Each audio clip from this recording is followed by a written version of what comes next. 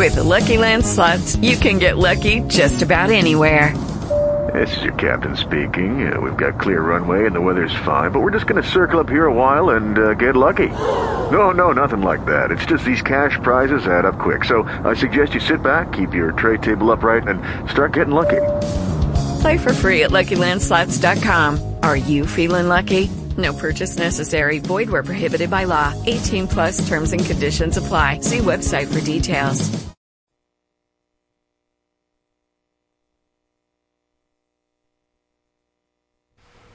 Or maybe not. What is the deal with the music? Welcome to the official broadcast of the world-famous Jiggy Jaguar radio broadcast. Coast to coast, border to border on TuneIn, iTunes, Radio Loyalty. Radio Loyalty. Give up some of your hard-earned money today. I always like those. From North Carolina, 6'6", Michael Jordan. Actually, hold on. We called the wrong number. We're going to call the other number first.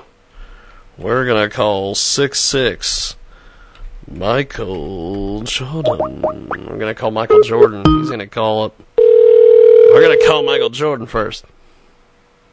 Fantastic. And Hello. I believe there is Dr. Bruce. How are you, my friend? It's James Lowe from iHeartRadio giving you a call for your radio interview. How are you? Oh, how are you today? Pretty good, actually. We are going to get Dan Perkins and IQ Al Rizzoli in here and get them as part of our broadcast day here. And we have got a great guest with us here on the line. He joins us live, and lots of things to cover.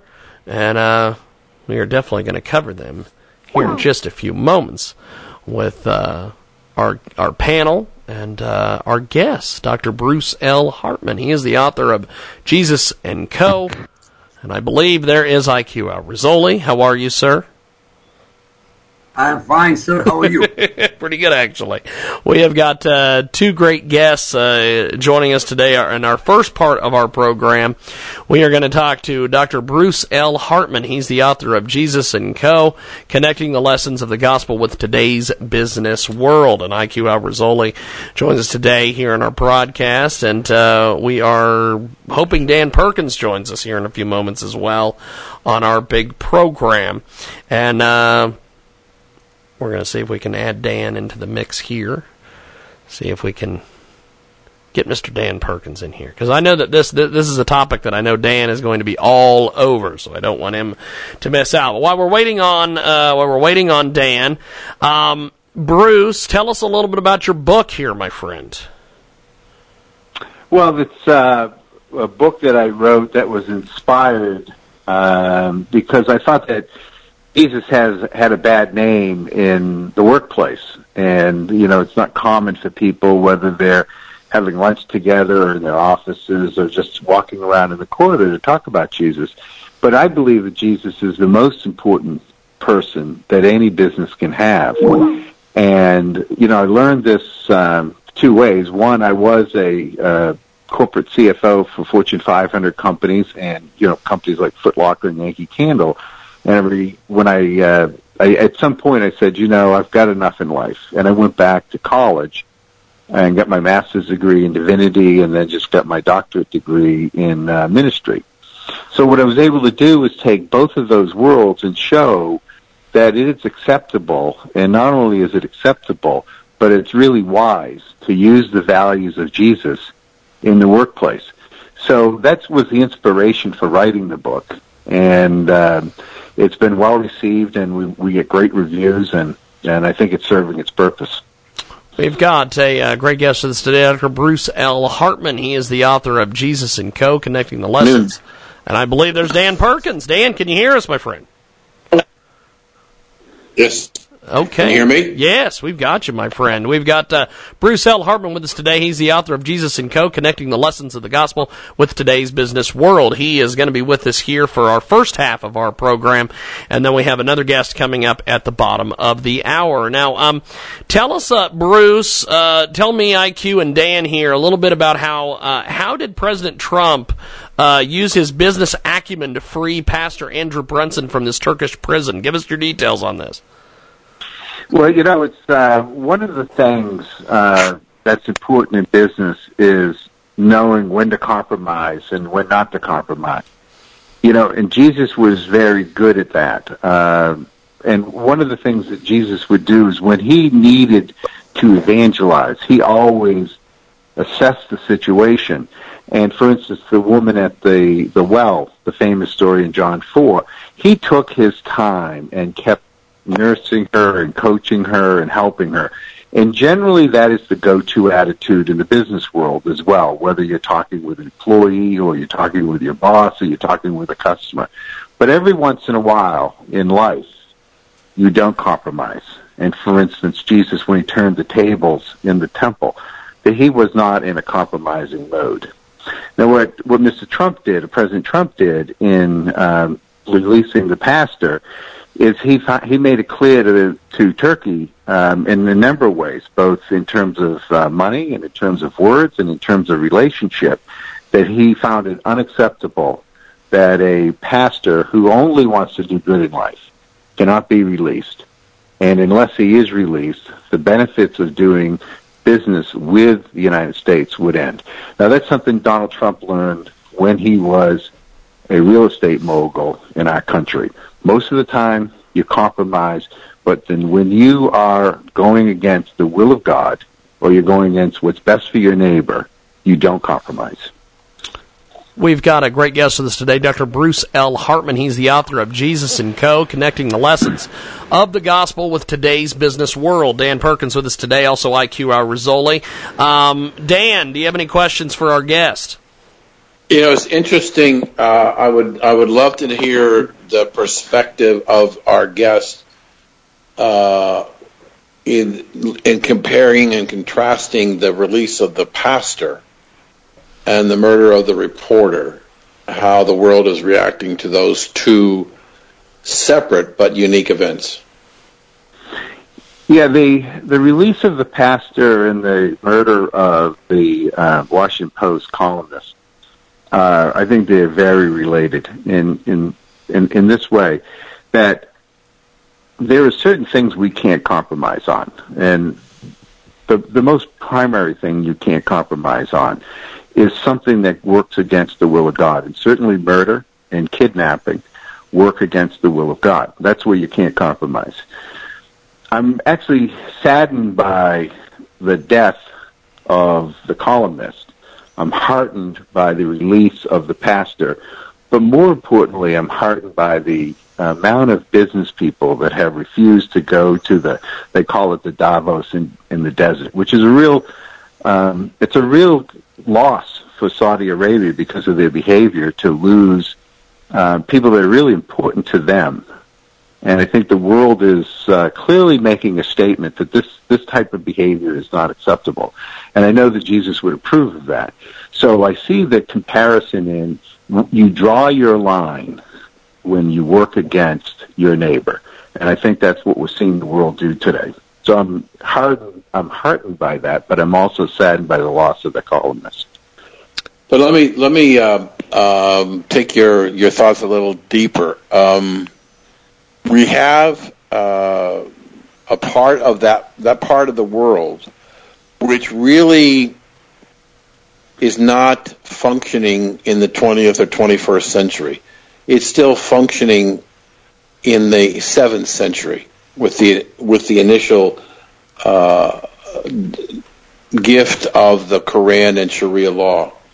And one of the challenges that I see for the crown prince in Saudi Arabia is that he himself, Western educated, knows that the empire of petrodollars is diminishing rapidly And the largest source of revenue for OPEC, one of the largest sources, was American, because we were 65% dependent on foreign oil.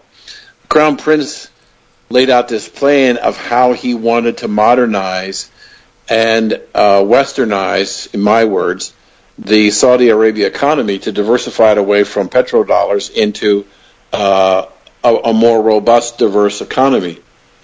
There were people who were opposed to that because in order to accomplish that goal, the Crown Prince was going to have to start importing and trying to attract talent from the West.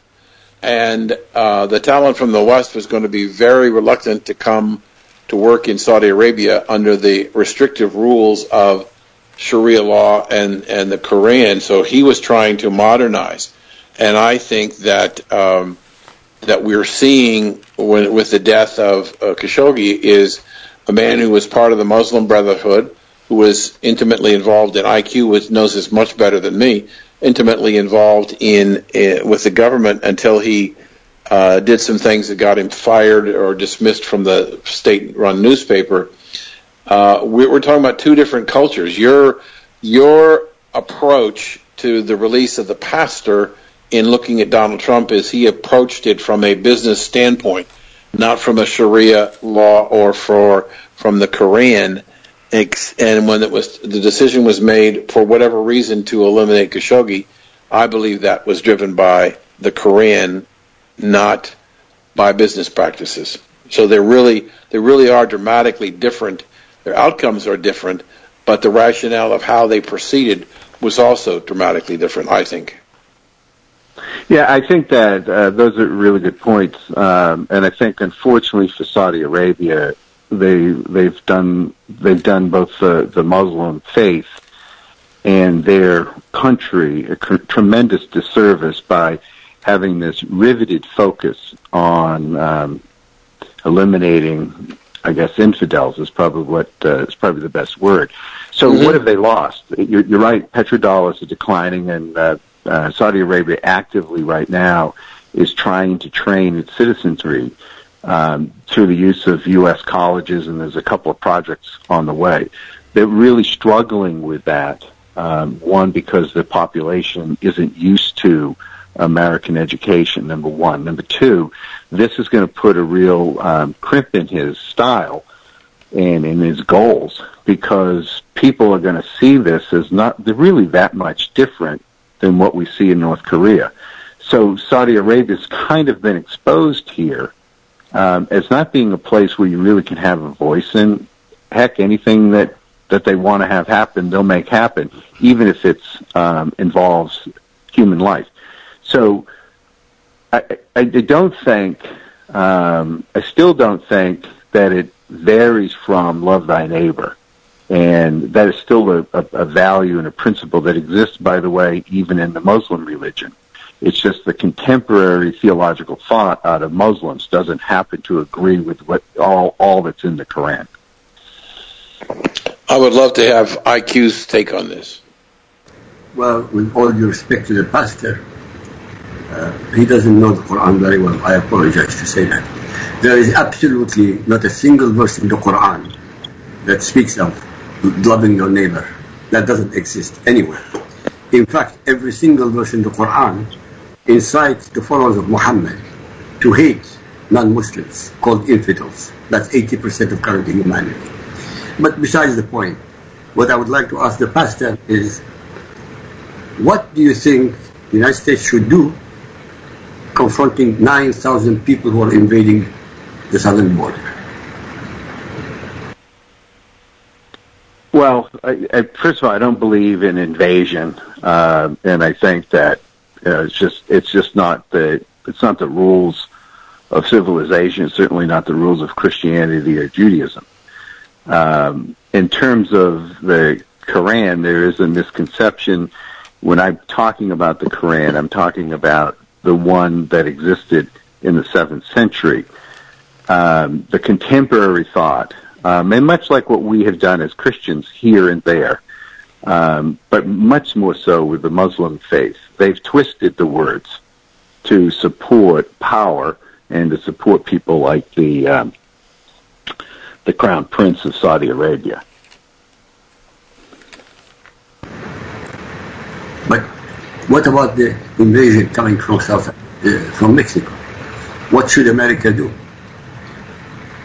Well, I think the folks that are coming from Guatemala and Nicaragua and this caravan that we want to meet at the border with troops, to me is silly, because these folks aren't coming as criminals. They're coming to look for a better life.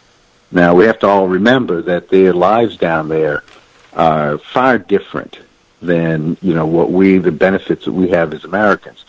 What I think that we're getting caught up with is there is a criminal element that comes across that border, and we should spend our time focused on that and who are we allowing into the company, into the country. And we should approach that, I think, differently than holding out people that could be good citizens of the United States, and they could be people that could be productive, that could pay taxes, and particularly if we made it, we were more hospitable. Certainly, I would be far more aggressive with the folks that come across the border that are criminal, and those are the ones I would prevent, and I think we should spend our time focused on that. But I would suggest to you that that if you look at it from the standpoint that once that person left their home country and now they did not have visa papers when they crossed the border into the United States, whether we like it or not, they're illegal and they're criminal. And what does it say about their countrymen who have gone through the legal process of applying for visas to enter the United States legally? It seems to me that the problem here is that we want to create something special for these people because they've been on the road leaving their countries to come to the United States, when other people in their country chose the legal path. So once you decide you're going to do something illegal, then you've committed a crime and therefore must be treated as such. Now, they may not be as much of a crime as somebody from MS-13 or drug runners or gun runners, but more or less they basically crossed the border illegally, which makes them breaking the law, and we feel like they should be entitled. I've heard this word, that and the word right, that they have a right to come here and they're entitled to come here, neither of which are true. They're not entitled and they don't have a right. When they cross the border, they've committed a crime. They're criminals. So I look at it slightly different. I look at it from the heart, in the sense that, when we look at the law, we always have to remember what we are as Americans. We're compassionate, and we're kind, and we're giving people, and if there's a disaster around the world, we are always the first to respond. The folks that are coming in this caravan have been put upon by illegal police activity in the community. Many of them can't feed their family. These are desperate people living desperate lives. So I hear your point about as soon as they cross the border, legally they've done something wrong. But this is only 4,000 people. I'm more concerned about what comes across the border that intends harm and maim and does intend to be entitled towards our country. Those are the people I think we should spend more of our time on. And I think that, if we're going to be a compassionate country, we have to also have a heart for what we're doing as well. But the Mexican newspapers are now reporting that the size of the caravan is 14,000. So that's different than 4 that you talked about. 14,000. Well, so I'm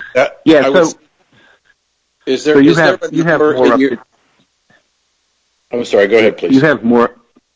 You have more up-to-date information than I do. The last the last bulletin I read was yesterday, and it was 4,000. Yeah, but if you go to the budget today, they're now saying the Mexican government is now, Mexican press is saying 14,000. So I guess my question would be then, in your mind, is there a number that could come across that would be unacceptable to you? No, I look at it differently. I look at it as being a good neighbor. I don't think that we should have anybody come across the border that is intent on doing harm to America. And you can tell that, and if we made our immigration policies less bureaucratic, then we could get to these issues. Instead, what we've done is we've made it so bureaucratic we can't sort out productive citizens from unproductive citizens. So that's where I think we should start, is start a process where it does make it easy for a desperate person who can't feed his 3 children. He has his wife who's pregnant. That's who's in this caravan. This isn't MS-13. This isn't the folks that have overwhelmed our country with fentanyl or cocaine or heroin. These are just people that aren't getting a break in life. And so that's where I separate immigration. I certainly don't think that we should have people come here that want to change our culture.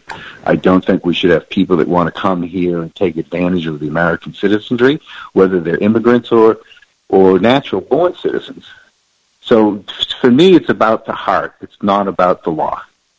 So the laws that regulate immigration in the United States under the Constitution, because you have a heart, they don't apply? No, that's not what I'm saying at all. I'm saying that, every law has the rules and regulations, and as Jesus said, give to Caesar what is Caesar's. But we also have to look at the circumstances. We can't be a country that's so riveted on following everything to a T, dotting every I and crossing every T. We have to be broader. And this is one of the lessons of Jesus that Jesus brought to us was, sure, we have the 10 Commandments, but you also have to follow the 10 Commandments with your heart. And that is the message of Jesus. My question, with all due respect, there are 350 million people who want to come to the United States of America, from Latin America and from Africa. Where do you stop?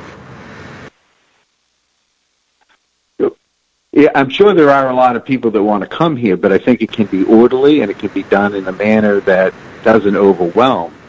We had, with all due respect, you had Ellis Island, where people came by the millions. They were checked, and some of them were refused, but most of them were not refused. What we don't have is that anymore. We are having an invasion. And you are saying, with all due respect, you can separate the bad from the good. How will you separate the bad from the good when you have an invasion? I think you gave the answers. I think we set up an Ellis Island. And you set it up in the same way that was set up, that it's an organized view. So there's a second piece of this, though, too. These people are leaving countries where there are despots and where there are dictators and there are illegal things that occur to them. They don't have a chance to make a living. And I think one of the things we should do as a country is remember these other countries. And instead of sending $100 million worth of airplanes to Saudi Arabia, I think we should be trying to help these other countries with their folks. But we have been doing that, America. Look, I'm from Iraq. I'm not an American. I'm from Iraq. The United States have been helping the Muslim countries and the African countries for the last 100 years almost. With money, with help, with food, with medicine. What else should America do beyond that? We are you're not facing now, these 14,000 or 9,000 or 4,000 is irrelevant. They are not coming through Ellis Island. They are not coming through a due process. They are going to invade. They broke the barrier between Mexico and Nicaragua or whatever other country it was. They're not coming here in peace. They're coming here to invade. And you are saying you have to be compassionate? Why? So the question I was asked was about the 14,000. It wasn't about the general immigration policy. I agree with you. We should have an Ellis Island. I agree with you that we should know who's coming across the border. But specifically as it related to these 14,000 people and what they comprised of. That's what my question was. And I want to get back to your point on Africa. Sure, we've been helping Africa for 100 years. Here's the problem with that. When we're sending money to Africa, how much of that do you think really gets to the people? Most of it ends up in the hands of the leaders of these regimes. So when you send, it's very little. But then what do you do? What else? What other solution is there? Well, this is part of the solution is to have a little bit more oversight when we are giving our money away. That is hard-earned money by Americans, is have a little bit more oversight. How can a person like me, who's riding a bike through? I did this bike trip across Africa to raise money for the orphans who had lost their parents with AIDS. How can I know this, and our government officials not know this? And if they do know this, shame on them for letting it happen. I agree with you. So that's why. With that, I agree with you. But there is no other solution at the moment. You give $100 million in the hope that 10 million will go to the people. You are right. Look, the United States government is paying hundreds of millions of dollars to Pakistan. What was Pakistan doing with the money? Undermining the United States. Right. Again, so for instance, when I was a CFO for Foot Locker, there were certain countries we would not do business with, and I think our country should take the same position. We would not do business in Pakistan. We would not do business in the Philippines. We would not do business in Malaysia.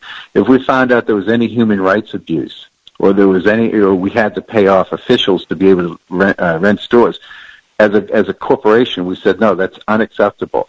Our government has to get to the same position. When you see behavior like with this poor journalist, Khashoggi, that's when we have to start drawing the line. We have to start not compromising with folks. When we see human rights abuses, we have to stop it. Because basically when we're giving people aid in Africa, it's not going to the average person that's supposed to. It's going to the top 1%.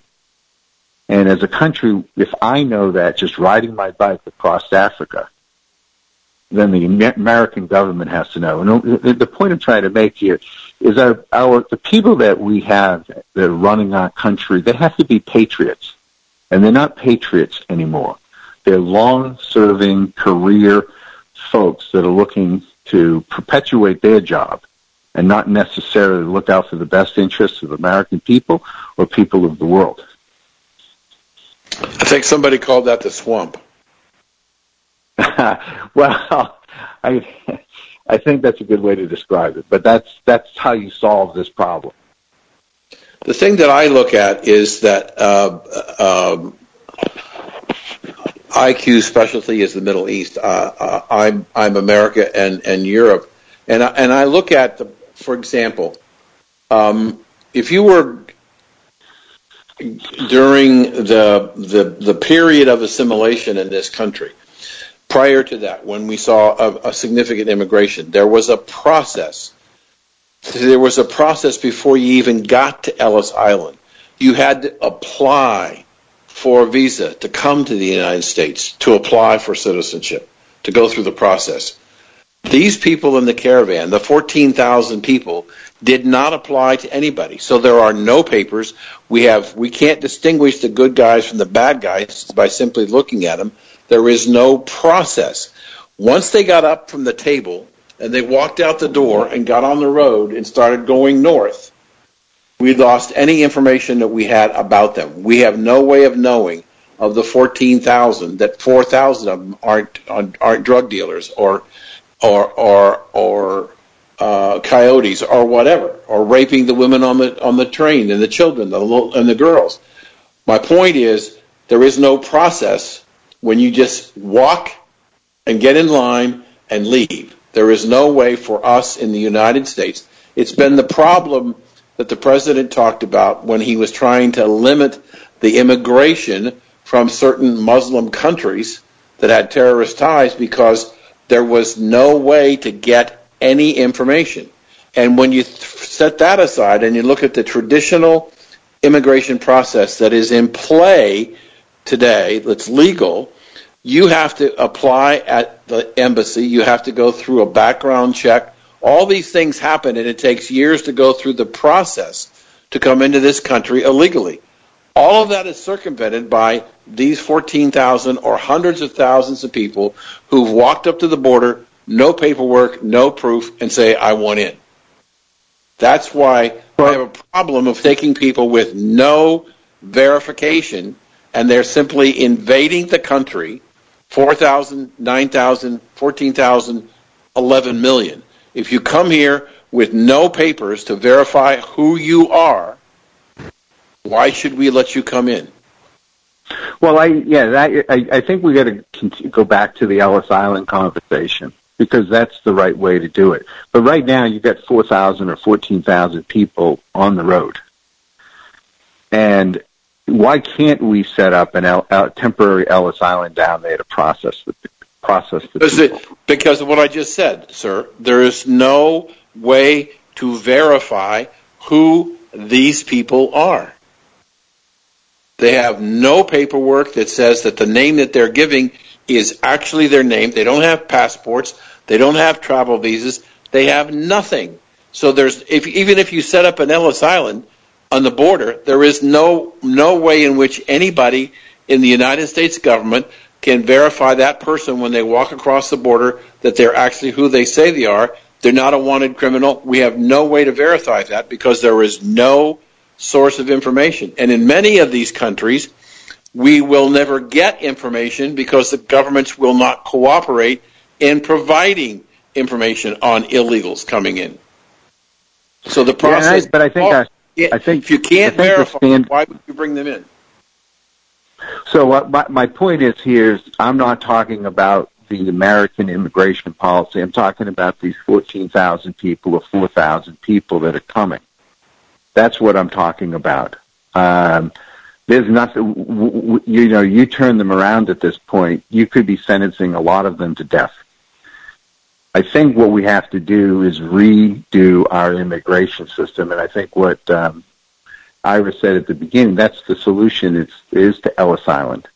But it shouldn't take us 5 years to process somebody from say, Dubai, to come here to the United States. And that is ultimately part of the problem and why people work around the system. It didn't take them 5 years to get through Ellis Island. I think if we want to solve the problem, we got to go to the start of the problem. And the start of the problem is we need to have patriots working for the citizenry of the United States, and we don't have that. But my point is, sir, is that Ellis Island was part of an overall process that started in the home country where the individual filed for a visa to come to the United States. Legally, they had somebody who would sponsor them in the United States and account for them. When you bring in people into the United States and you have 97% of the people who come into this country under catch and release who never go back to their hearings, 97% never come back to their hearings, there is no way to verify who these people are and where they are. They just let them go. And so you're bringing people, good and bad, into our society, and the bad will do bad against the American people if you don't have the cooperation of the government. And this is the issue that I think is being missed. The people who are in El Salvador and Guatemala who are legally applying to come to the United States have followed the process, the rules. The laws are there. It's those people who have made the choice to take the risk to travel the 2,500 miles, putting potentially their lives at stake with nothing to prove who they are, that because, quote, they made the 2,500-mile journey, you think we should take them in as a humanitarian effort. And but I think you're missing my point by probably 99 out of 100 yards on a football field. But my point is, I agree with Ellis Island. I agree with we have to have an organized immigration process, and I actually think that you're right. You should probably be running the immigration for our country. I'm talking right now about 4,000 to 14,000 people that don't have any money, they don't have any clothes. And I just want to tell you one thing while we're talking about these immigrants not following the law. I am still the head of this company called The Future with Hope. And essentially what we do is we help people during natural disasters. So, for instance, Superstorm Sandy. A lot of people got homeless. A lot of people, there was a lot of things they couldn't get to and they couldn't do. And it wasn't because they were bad people. It was because they just didn't know how. Our country is so difficult to navigate, to get FEMA money, to get money from the state, to negotiate this. And these aren't people that I'm talking about that are well-educated or heck even, blue collar. These are people that at the bottom end of the socioeconomic scale. They don't understand what you just said. So there has to be a way to understand and have a heart for these people that are coming. I'm not talking about 360 million people. I'm not even talking about 20,000 people. You got moms and dads and kids on the trail. Let's figure this out. But the bigger thing we should figure out is how do we make the immigration policies of this country more acceptable to our citizenry, making sure we don't get criminals in here, and making sure the people that do have the ability to make us a productive country can come here, because all of us are sons and daughters of immigrants. Okay. Jim, well, we have our next guest calling in. I've got to get to him, but Bruce, I appreciate the conversation today. We've had our great guest, Dr. Bruce L. Hartman. He's the author of Jesus & Co., Connecting the Lessons of the Gospel with Today's Business World. We're going to take a time out. We're going to be back with IQ Rob Rizzoli and Dan Perkins here in just a few moments. Thank you, Doctor. Appreciate it, my friend. And we are going to take a break, and when we come back, we have got more coming up here on our big broadcast, coast to coast and border to border. It's TuneIn, it's iTunes, it's Radio Loyalty, and check out Jesus & Co., Connecting the Lessons of the Gospel with Today's Business World. It's available on Amazon. More here in a few.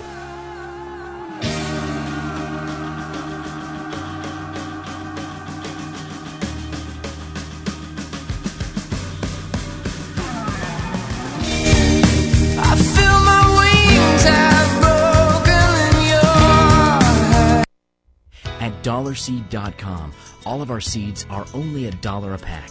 And we have online resources that teach you all about the rewarding hobby of growing your own plants, flowers, herbs, and vegetables. Imagine the joy you'll feel when your children actually help you harvest your first garden crop, or the pride of knowing you'll never need a florist again. Visit DollarSeed.com and grow a little magic of your own for just $1. DollarSeed.com.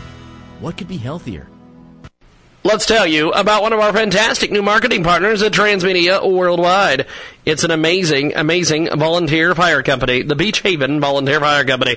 They're located on the southern end of Long Beach Island, New Jersey.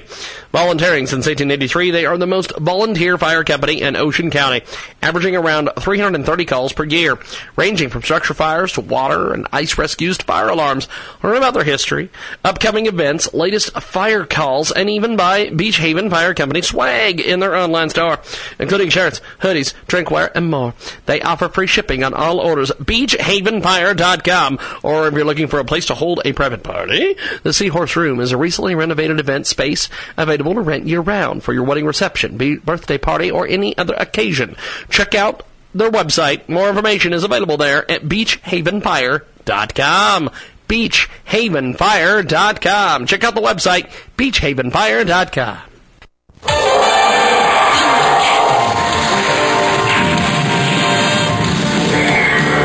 Oh my God, the Thundercats are on the loose. Thundercats.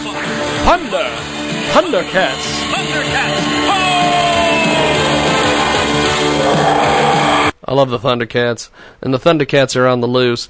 It is the world-famous Jiggy Jaguar radio broadcast. It is coast to coast. It is boner to boner. It is the tune-in. It is the iTunes. It is radio loyalty. Coast to coast and border to border on 50-plus AM FM stations across the fruited plain. And we are going to go to our next guest here in just a few seconds. John Truman Wolfe is going to join us. I thought I had his number typed in here, but apparently I did not. So we're going to go to John Truman Wolfe, the big star stage and screen, John Truman Wolfe. And he is going to join us. And I believe there is John Truman Wolfe. How are you, my friend? I'm here. Thanks very much. Well, I'm glad you're here with us. We are going to connect Dan Perkins here in just a few seconds with us, our co-host IQ Al Rizzoli as well. And we are also going to be talking with John Truman Wolfe here, our special guest for the remainder of the broadcast day. And John Truman Wolfe is a former banker, global financial expert, and financial consultant. Some of the biggest names in Hollywood, and he is joining us today here on Skype audio. The economy is booming, the stock market is in the stratosphere, and the banking industry is reportedly healthy and vibrant. Not so for the banking industry, says former banker and money manager to the stars, John Truman Wolfe, our guest with us today. And I believe there's IQ. How are you, sir? I'm fine. And I believe Dan Perkins has joined us as well. Yes. Now, our guest for the remainder of the show is John Truman Wolfe. He's a former banker, global financial expert, and financial consultant to some of the biggest names in Hollywood. Wolfe is also a best-selling author of The Coming Financial Crisis and the newest book, The 99 Strongest Banks in America and Why It Matters and Looks to Follow. And he joins us today here in a broadcast. Now, he warns the nation's largest banks are at risk. Start us off here, John. Tell us why they're at risk. Well, they're at risk primarily because they are chock full of, they're pregnant with derivatives. Derivatives are securities, most of which are what are called interest rate swaps, which is a highfalutin sounding word. They're basically bets on the direction of interest rates. There's 1.2 quadrillion dollars worth of derivatives in banks around the planet. There is about 200 trillion, that's with a T, of these derivatives in the major money center banks in New York, B of A, Citibank, JP Morgan Chase, Wells, those kinds of banks. And sooner or later, somebody's going to stick a pin in that bubble. Because they're nothing but smoke and mirrors. It's like a Las Vegas casino. And when that derivatives bubble breaks, it's gonna get nasty out, I'm afraid. Dan, jump in there. I know you got some questions for our friend. Yeah, I do. So let me ask the guest. So this derivative on interest rates. I'm a registered investment advisor. I've been managing money on Wall Street for 45 years. So I've seen a lot of things happen on Wall Street.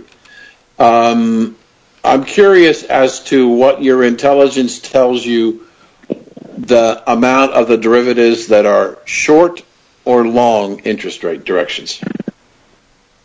I don't have those stats, Dan, in terms of how much are short and how much are long. The data and the statistics come out of the Bank for International Settlements in Basel, Switzerland. The BIS, the Bank for International Settlements, is the central bankers' bank. All 55 central banks on the planet belong to the BIS. The Fed, the Bank of Canada, the Bank of Italy, the Bank of Japan. That entity is above the law, meaning Swiss law does not affect it. Its employees are immune from prosecution. They have their own military or law enforcement on the property. It's actually above the law. And the statistics come out of there. And I have not looked, to be very frank with you, how the long and shorts of that come about. Clearly, rates are. I have been a registered investment advisor myself. I don't maintain that license anymore, but clearly rates have gone up, and at least in my opinion, are going to continue to do so.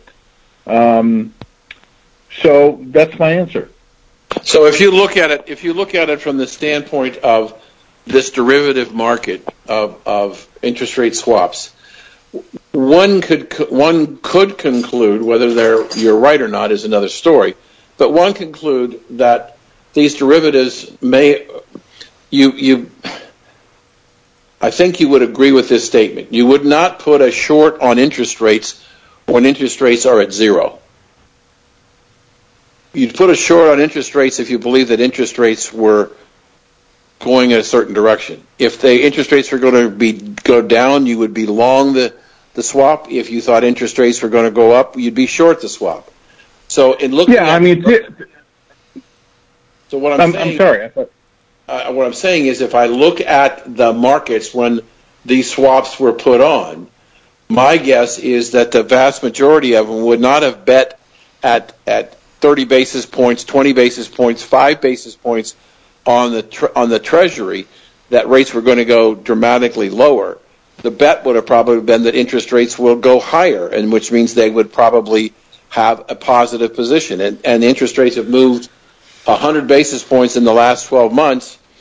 If the banks put on the right position, even if they put on $1 billion or $1 trillion, they could be in Fat City because they could have some huge gains in their positions if they were bet the right way. And so we don't know how they bet. We know what happened in 2008 with the derivatives, with the CMOs and the CDOs, and the junk that was there. But the swap marketplace, I appreciate and understand your concern, but here we knew in the case of the subprime mortgages that there was some manipulation going on and the likelihood that these bonds were going to default. I don't know that the banks are in the same position, and we haven't seen any stress test results from the Fed indicating that they are in difficulty. Have you seen any? Well, no, I haven't seen these stress tests, but I would say this, a couple of things, and I get the point, and the point is certainly valid in terms of general thinking. If the rates are in the basement, they're not likely to bet that they go lower. That said, there are two parties to these derivatives. There are people taking both sides of these, number one. Number two, even as low as they were, although this, I don't know that this is the case today, but not that many months ago, you had negative interest rates, as I'm sure you know, less than zero. So for whatever reason, there are banks and insurance companies and others taking the short side or the downside of those bets because the bets are there. Why they do that, you'd have to look into the mind of the people making those bets. But the derivatives are there. The Bank of America says, I think that the rates on Greek bonds are going down. Deutsche Bank says, no, they're going to go up, and they bet. And people bet on those bets, and people bet on their bets, and there is this, in my opinion, this smoke and mirrors pyramid of nothing other than Vegas-like casino bets on the direction of rates. So how does what you believe is going on today is different than what happened in 2008 and 2009, or is there any? Well, I think as you pointed out, the derivatives during 2007, 2008 were mortgage-backed securities. There was at least some kind of asset there, right? There were the mortgages. Here you've got nothing other than bets on the direction of rates. And the numbers are much larger, Dan, much larger. So that's a concern. The concern is also that the Bank for International Settlements, which is really kind of the godfather of the global financial mafia, if you will, those folks have pushed into the international banking community a concept called bail-in, which you may or may not be familiar with, which basically says if a bank is in trouble, the bank can take depositors' money and convert it to bank stock, and puts the derivatives in first place in terms of a troubled bank. So I begin to wonder, why does the Bank for International Settlements push this bail-in concept, which has been implemented in Europe? Mario Draghi, the chairman of the European Central Bank, has implemented bail-in policy in all European banks. An Austrian bank had bail-in procedure implemented. Canada has implemented bail-ins. The FDIC and the Bank of England have issued a joint statement on how bail-in policy would be implemented here, though there's nothing from anybody that says, okay, bail-in policy is going to be applied to U.S. banks, but the FDIC has certainly issued a memo, which is available online. You can read it on how that would play out here. So it's a matter of concern to me. Now, in Jim's introduction, if I heard him correctly, either you have or somebody has a list of the safest banks in the United States. Is that true? Yeah, I wrote a book called The 99 Strongest Banks in America. I spent tons of hours going through the balance sheets of banks all across the country, picked out 100 of them that are throughout the United States, have assets less than $50 billion, because the bail-in policy affects banks with assets of $50 billion or more. And I put them in the book. Yeah. So these would these typically at assets under $50 billion? These would be regional banks, not many money centers. Yes, most of them. Yes, they're independent, smaller regional banks, and not the larger money center banks. That's absolutely right. So are you saying that you would stay away from the Wells Fargos, the Chase Manhattans, the Bank of America, the Morgan Stanleys, and also the investment banks? I would. I am saying that, and I would stay away from them. Okay. So what are you telling your reader? Where should they go? Well, they should go. The banks that I researched are listed by state, and folks should move their accounts to smaller regional banks under 50 billion, and or depending on the person and the kinds of banking needs they have, credit unions are often a good move.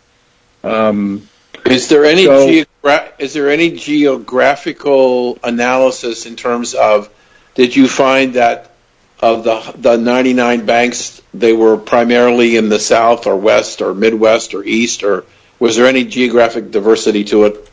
And do all states have a bank? No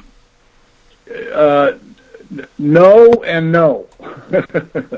I didn't do a geographical analysis. A lot of the banks, there's banks in the Southwest, there's banks there's banks all over, but there's not one of those listed in every single state. In some cases, if people want, they can call a bank and set up an account. As we're all doing these days, most of the banking transactions are online for the everyday person. This is not something that for somebody that's got several $1 million and they're in one of the investment banks or whatever. But I didn't do a geographical analysis of it. No. Okay. And so you said there are not banks in every state. No, I don't think so. It's not a question I ask myself, but as I think about it, I don't think there's a bank in every state. So if you live in a state where there's not a bank, then you have to go online or physically go visit the bank in order to open an account. Yeah, you'd have to do that, or perhaps, and I haven't written it yet, although I've gotten a huge amount of traffic to write one on credit unions as well. And it's something that I do recommend in the book, and I recommend to people that if they don't have one of these banks nearby, or maybe they've got one of these banks nearby and they don't care to bank with them for one reason or another, then they can check out a local credit union, because credit unions, by and large, the vast, vast, vast majority of credit unions don't carry derivatives. So that's an alternative as well. So if you, I don't know where you're calling from, have you noticed in your area, are there commercials for like the Navy Federal Credit Union, which are now national credit unions, much bigger institutions that'll take damn near anybody? Have you noticed any of those commercials in your markets? I haven't. I live in Los Angeles, a little north of Los Angeles, but no, I haven't seen the commercials, but I know exactly what you're talking about, and there are some credit unions exactly like that they're seeking a national depositor base, and they reach out from I think that credit union is in Texas, if memory serves me right. Right. But they reach out beyond their state borders. Yeah, you're absolutely right. But you would not have, you don't have a scenario in your mind where a credit union would fall into, a big credit union would ever fall into the kind of concern that you have for money center banks? Generally, no. Yeah, generally, no. I mean, if there was a huge credit union, I could certainly take a look at it, and I mean, people can simply call their bank, can simply call their bank or their credit union and ask them, are you carrying derivatives? But I don't see that as a major problem. While you're absolutely right, there's some of those credit unions, a few of them at least, have sought to go national, but at least in my research, I haven't seen many of those. A few. Yeah. So the interesting idea you have about calling your bank, who do you call? I mean, would the branch manager know whether or not the bank in the home office is investigating in derivatives? Is that a disclosure item for public banks? Is that it should be on their balance sheet, and yeah, the bank manager definitely should know. And if he doesn't know, he should find out and get back to you. I mean, if I were to call a branch manager and go, "Hey, are you folks carrying derivatives on your balance sheet?" and the branch manager goes, "Gee, I don't know," then I would say, "Good. Can you check it out and call me back or send me an email?" Sure. Okay. All right. Okay, Jim, back to you. We've got IQ Al Rizzoli, Dan Perkins with us today. Our guest today, John Truman Wolfe, former banker. He is warning the nation's largest banks are at risk. IQ, sitting here listening to all this, what do you think about this, being an outsider with all this? I'm still an outsider. This is beyond my comprehension. Financially and intellectually. This is Dan Perkins' domain. Well, but before we let everybody go here, Dan, bring us up to speed on your nonprofit and everything you're involved in. Yeah, we're doing our 4th honor flight next Tuesday out of St. Petersburg Clearwater Airport. 75 veterans are going to Washington for the day and visit their memorial. And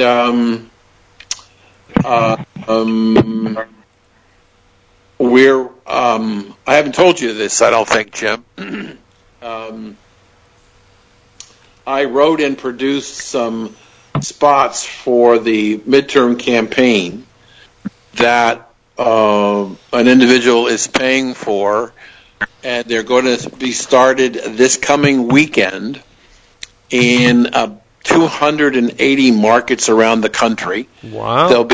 They'll be aired 3 times on Saturday, 6 times on Monday, and 6 times on Tuesday in morning drive in all the markets. Fantastic. Trying to help people think about the midterm election, and so I'm excited about that we've got an opportunity to try and send some information to the American public to think about what's going to happen when they vote the following week. And some people who have heard the commercials really like them, and they're simple, to the point. And maybe I will arrange to get a copy of it to you that you might run on your network next week. That's perfect. Yeah, get me some information. And IQ Al Rizzoli, what do you have coming up, my friend? I know you're going to be all over television and radio and doing all sorts of different things. I am. I'm doing 10 hours a week now, over 10 hours a week. Holy smokes. I'm doing fine, honestly. And just Google my name, Al Rassooli, ALRASSOOLI, and you will know more about Islam than the Muslims. Yes, and John Truman Wolfe, before we let you go, my friend, tell us what you've got coming up and where we can get your books and everything else. The books are available on Amazon. Just simply go to Amazon and put in John Truman Wolfe, and that book will come up along with the others that I've written. Lucky Land Casino, asking people, what's the weirdest place you've gotten lucky? Lucky? In line at the deli, I guess? Aha, in my dentist's office. More than once, actually. Do I have to say? Yes, you do. In the car before my kids' PTA meeting. Really? Yes. Excuse me, what's the weirdest place you've gotten lucky? I never win and tell. Well, there you have it. You can get lucky anywhere, playing at LuckyLandSlots.com. Play for free right now. Are you feeling lucky? No purchase necessary. Void where prohibited by law. 18+. Terms and conditions apply. See website for details.